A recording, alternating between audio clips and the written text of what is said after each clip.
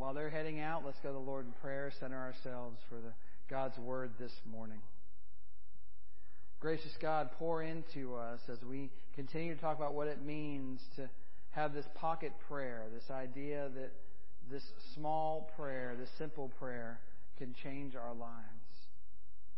Help us to focus on what part of this speaks to us the most today. As we talk about you are good and I need help, where is our heart? Where does it need to be? Challenge us, convict us, and guide us. Open us up to your presence this morning. We ask humbly. And the people of God said together, Amen. So this past week, we started our September sermon series, Before Amen, the power of a simple prayer. And we learned what that simple prayer was. So how did you do this week? Did you begin the challenge of saying that simple prayer each and every day? I'm not asking for any hands. But if life is going to change for us, if we're going to make a difference, it actually requires action on our part. Otherwise, they're just words. Keep trying. If you've missed a day, then go back to it. 4 minutes a day for 4 weeks. That's the challenge. And last week we focused on learning the whole pocket prayer that's simple, it's easy. And we don't focus on just the first words, Father or Daddy. This week we focus on the next part. You are good and I need help. Say, you are good and I need help. One of the refrains that many of us know is that God is good all the time, and all the time, what? God is good. We know that. But that's how it works, how it comes together. We find a great example of that in Psalm 25, especially verses 7 and 8. And today, because of the lack of screens and everything else, you're going to want to use the YouVersion app. If you've never used it, I would invite you to use it for sure. If you are using it, go ahead and save it, because otherwise it goes away after worship. Or you have to pull your Bible out and actually look through it. You won't be able to just visually look at everything today. Psalm 25, verses 7 and 8, talk about a new series of 15 Psalms starting then, which primarily record David or the psalmist's personal experience. These Psalms are more personal. They're quiet. They're intimate. And this little prayer in Psalm 25 might be entitled A Prayer of Remembrance.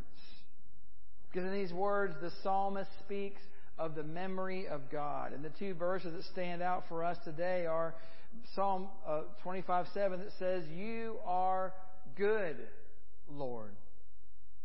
In verse 8 that says, Good and upright is the Lord. And the psalmist finds blessing as a result of trusting God in Psalm 86, where David's first perk as a believer is steadfast love. Psalm 86 verse 5 tells us that God is good and forgiving, abounding in steadfast love. And then we see the second perk the psalmist gained by being a follower of God, that God answers my prayers and your prayers. The psalm writer says in verse 7 of that same psalm that in my day of trouble I call on you, for you will answer me.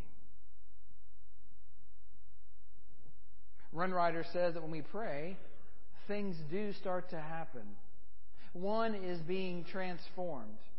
One's whole life is being drawn to God, and the results we thought were completely unconnected suddenly become vibrantly connected. Have you ever prayed about something and then realized how all the things fit together and you were just trying to make sense of it, and the prayer really helped you to understand God's plan so much better? You are good. Say it again.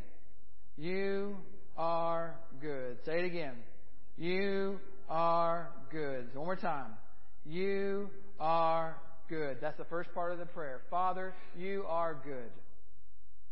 God is good. Good in ability, good in heart. Max says that most people suffer from small thoughts about God. In an effort to see Him as our friend, we have lost His immensity. In our desire to understand Him, we have sought to contain Him. The God of the Bible could not be contained.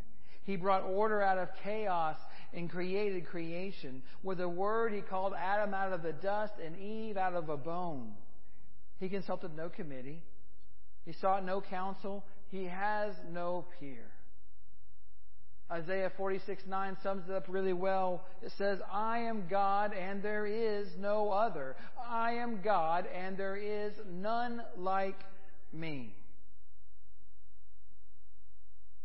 The genie in Aladdin, both the original one, Robin Williams, that many of us saw years ago, and the new one with Will Smith, both sing a song that says, you've never had a friend like me.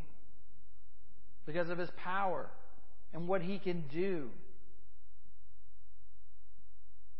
That's nothing compared to God and what God can do. Hebrews 1:3 says, from the tiniest microbe to the mightiest mountain, He sustains everything by the mighty power of His command. You see, God has authority over the world, and God has authority over our world. Our sleep patterns, our eating habits, our salary, the traffic of our commute. Help me, oh God.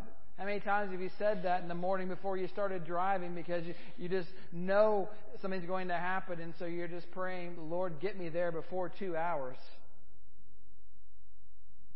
The arthritis in your joints, your health. God reigns over all of these. God is never surprised. God's power is unsurpassed. God has no hidden or selfish motives. James 1:17 says, there is nothing deceitful in God, nothing two-faced, nothing fickle. God loves with a good love, forgives with a good forgiveness.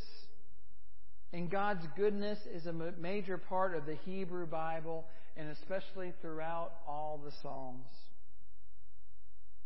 Why? Well, Max says that if God were only mighty, we would just salute Him. But since He is merciful and mighty, we can approach Him. Sounds like the words from one of the hymns that we sang during the summer, merciful and mighty. It's no wonder the psalmist at the end of his personal psalms that started in Psalm 25, by the time he gets to Psalm 34:8, he invites us to taste and see that the Lord is what? Good. To taste and see that the Lord is good. Because a glimpse of God's goodness changes us. And Max says that we make a lot of unnecessary messes. Do you make a lot of unnecessary messes in your life that you really don't have to make? You're going to have to wake up today. Everybody's just kind of like standing there like this. It's like, this is not a talk. It's called a sermon, and it's interactive. I just want you to know that. I could record it and just play it instead, right? Thank you, Dan. Thank you for that. That's very good. We make a lot of messes. And Max says we can change that. He suggests, I love the way he says this, before you face the world, face your Father. Before you face the world, face your Father. So in the morning, he talks about it in the book and this long, lengthy thing about just how that might look. But I mean, just imagine if you actually talked to God first thing in the morning before you did anything else. So our normal morning routine might look like something like trying to drag ourselves out of bed and our hair is all messed up and we're trying to get a shower and we're turning the TV on, which is the wrong choice in the morning to figure out, what the traffic's going to look like. Well, it's horrible. Just go ahead and turn it back off. You'll see a few homicides, a lot of bad news, a lot of stuff that you don't really want to know about. And you're going to get into your car, and before you do all that, you're already going to be so depressed and down and worried about your ride in that you can't even focus on what you're supposed to focus on.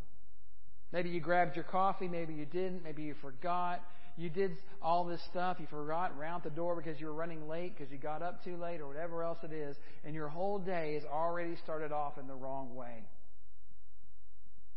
Why? Because we focus on ourselves. What if you gave those 4 minutes to God before you did anything else? Before you rushed around trying to get everything or turn the TV on or do anything else, maybe just leave it off and spend those 4 minutes just being in prayer, facing your Father before you face the world.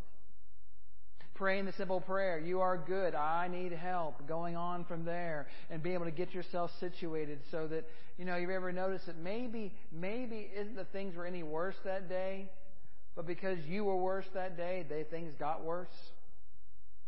Because attitude changes everything. And if we get the right attitude to begin the day and we bring God into that, and that's the first thing that we do, it can change the way everything else goes. Don't underestimate the power of this moment. You opened the door to God, and God was able to look into your heart. You're able to spend time. Just opening the door allows God to be present with us. But you have to open the door. God's not going to force God's self into your routine in the morning to push everything else out of the way while you run around helter-skelter trying to get yourself ready to go. God will be lost in the dust of all of that. But see, faith sneaks in while despair is dozing. Father, you are good enough to love me, to care for me, to come for me. You're good. If we begin the whole day like that, then we start off a different way. And the second part of it is, and I need help. Say, I need help. So you are good, and I need help. I have all these great pictures for all these illustrations. And none of them I can use. So I'm going to do my best to describe to you the things that really need a picture to be describing them. About a year ago, I bought what I thought would be the coolest Lego set ever. Who likes Legos in here? Anybody like Legos? Got a few Lego followers in here? That's awesome. It's a model of the Big House, which is the Michigan Wolverines Stadium. You can get all the stadiums in Legos now. It's not Lego brand, but it's, Lego block type things. The largest college football stadium in America. And at first, Hannah was going to do this for me as a present until she realized that she needed help. And it was much more complex than we ever expected. I took a picture of the box last night to be able to show you too. And on the box, it looks so pretty. It's all done. And there's a whole bunch of fans down here watching the game and all of this. And then over in the right-hand corner, it says it has 2,700 pieces. 2,700 pieces. Lord, I need help. When I looked at it and we began looking at it, what you don't understand is about this big.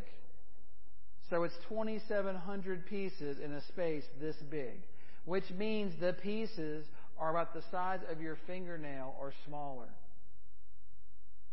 And if you know about Legos, when you put them together, and sometimes you put them together the wrong way, they're almost impossible to pull apart. Luckily, this company understood that and actually had a tool for being able to pull them apart, because obviously they knew that would happen with pieces this small. There are ones and twos that are literally this big. Lord, I need help. Max says you probably experienced something similar.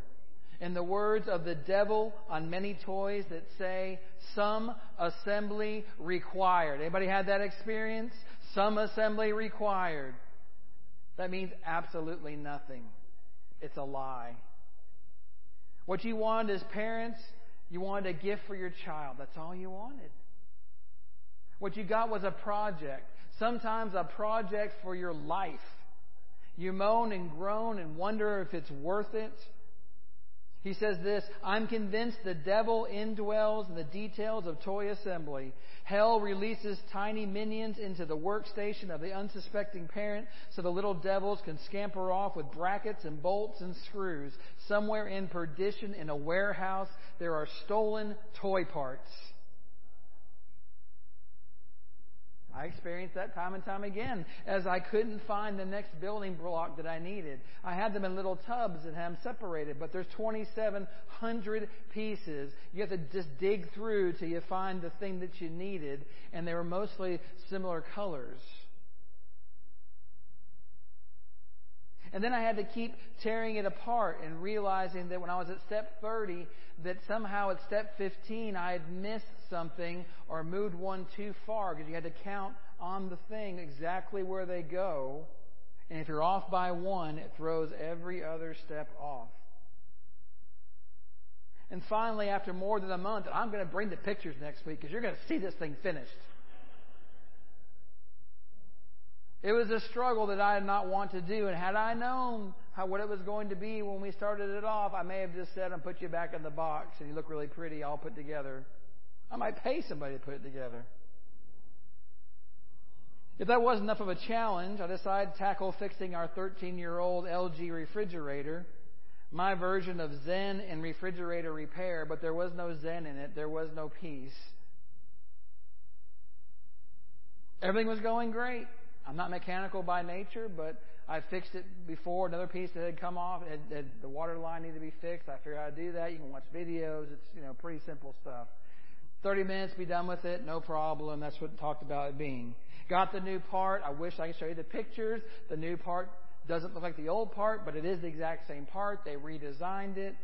That should have been the first clue, but it wasn't. Took everything out. They show you in the picture with the whole assembly of your solenoid. The bottom comes out like this, and there's all this line to be able to do it. My line's way too short, so my hand is back in the refrigerator trying to put the things on like this while I got this space this big to work in.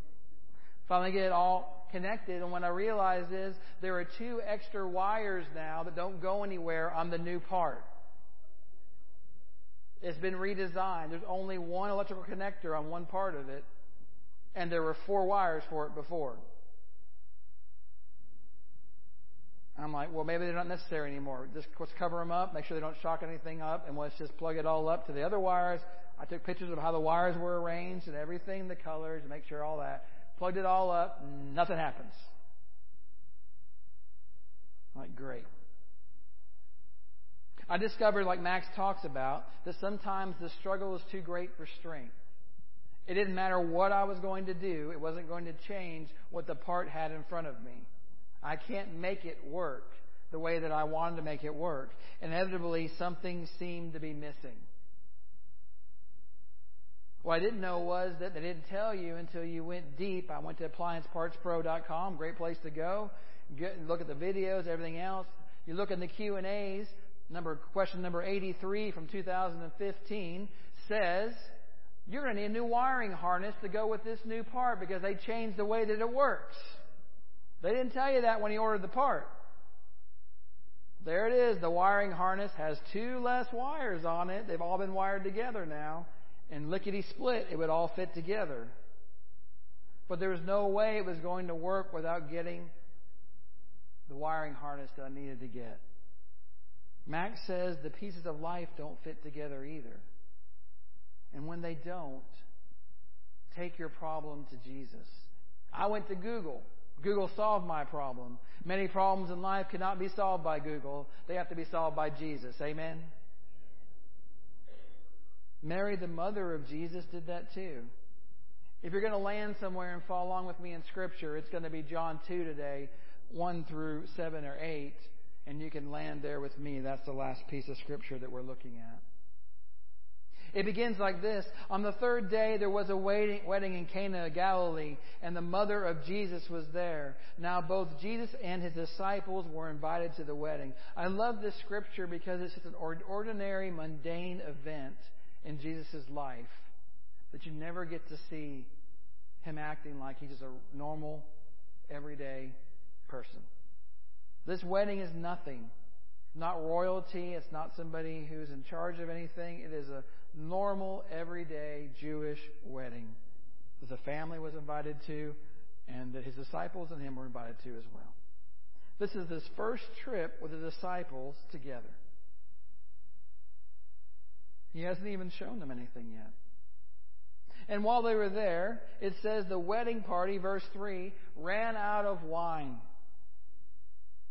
The chief steward either underestimated the size of the crowd or the appetite of the guests, the depth of the wine vats, who knows? You had one job and you failed. As a result, the bride and groom were out of wine. Life leaks. My refrigerator leaked. You know, one of those little lines that goes to the top that goes to your ice maker has the coldest water known to man. When it starts all coming out at the same time when the line's taken off, it's cold. Water's everywhere. What are you going to do with it? Life leaks. And then Mary, the mother of Jesus, steps in. So it's really interesting that Mary, of all people at this wedding, for some reason decides that she wants to step in. We don't even know why. And I love this scripture because the Son of God listens to His mother. The Son of God listens to His mother. That's the whole thing is all about. Like the story of the swing vote we talked about in the state of Tennessee for women's right to vote, the one swing vote listened to his mother, which changed everything. After all, who knew Jesus better than she did? She carried him for 9 months, heard his first words, witnessed his first steps. She was the ultimate authority on Jesus. We forget somehow that Jesus was not, he was a kid. He had an ordinary growing up life just like all of us as a baby, and the terrible twos and the worst threes and everything else. He had all of that. She was his mother, not just some figurehead. So on the rare occasion she speaks, which is not very often in the text anywhere, it's like E.F. Hutton. Whenever Mary speaks, everybody listens. The mother of Jesus said to him, the mother of Jesus, didn't say like Mary, the mother of Jesus said to him, "They have no wine." So, Mary didn't order Jesus to do it. She didn't say, "Jesus, they're out of wine. I know what you can do, so go ahead and get it done." She didn't try to fix the problem herself.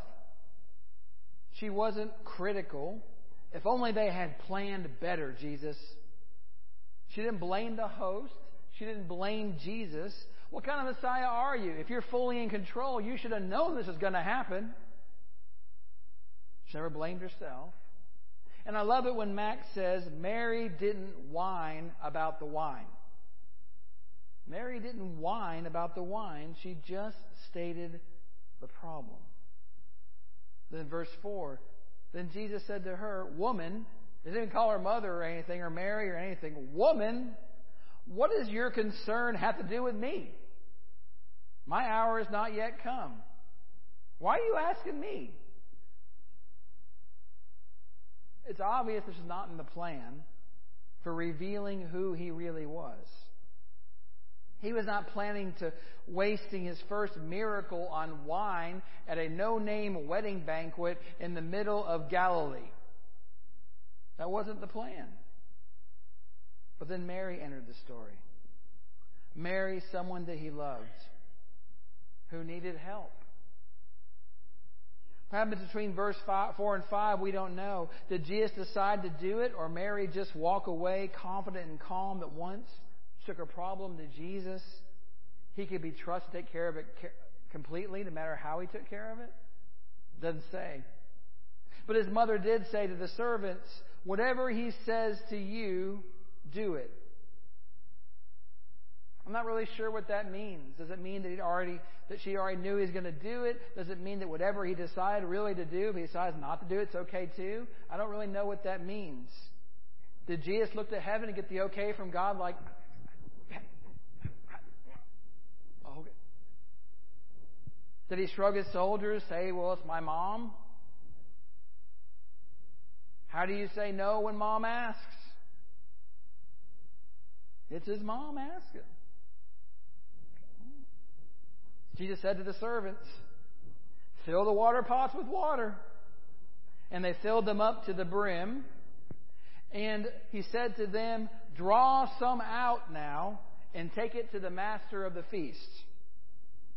The master of the feast tasted the wine and licked his lips and said, "This is the good stuff."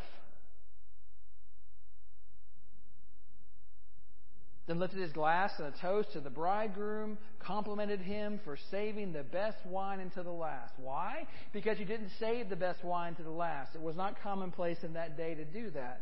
You gave the good stuff at the beginning, and when the guests were good and drunk after days of celebrating, you gave them the cheap stuff because they had no idea what it tastes like at that point anymore anyways. Unfortunately, some of you have been there. So it also says something about God, though, that only the good stuff is what God gives, no matter whether it comes at first or the last. God doesn't make junk. God only makes the good stuff. And while the master of the feast noted the quality of the wine, John wanted us to observe the quantity of the wine. There were 6 stone jars capable of holding 30 gallons apiece. And it says the servants filled them to the brim. Max tells us that amounts to 908 bottles of wine. So Jesus did not just make a little bit of wine to get them through. He made an entire Napa Valley right there. Problem presented, prayers answered, crisis avoided. All because Mary entrusted her problem to Jesus. But Max in the book tells us another version that made me really think about our actions and our reactions and how they don't involve Jesus most of the time and how things go south really quick when we don't involve Jesus in our problems and in our life. In this version, he says, Mary never involves Jesus. She took the master of the feast to task for poor planning. He took exception to her accusations. Mary stormed out of the party. The groom overheard the argument and lost his temper.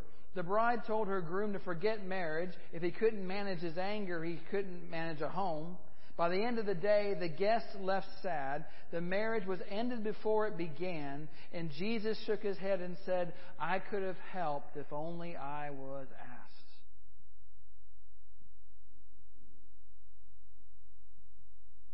Does that describe situations that you've gotten into that have gotten out of control before you realized, and how bad it's gotten so quickly and you wonder why? Because we don't invite Jesus into the problem before it escalates.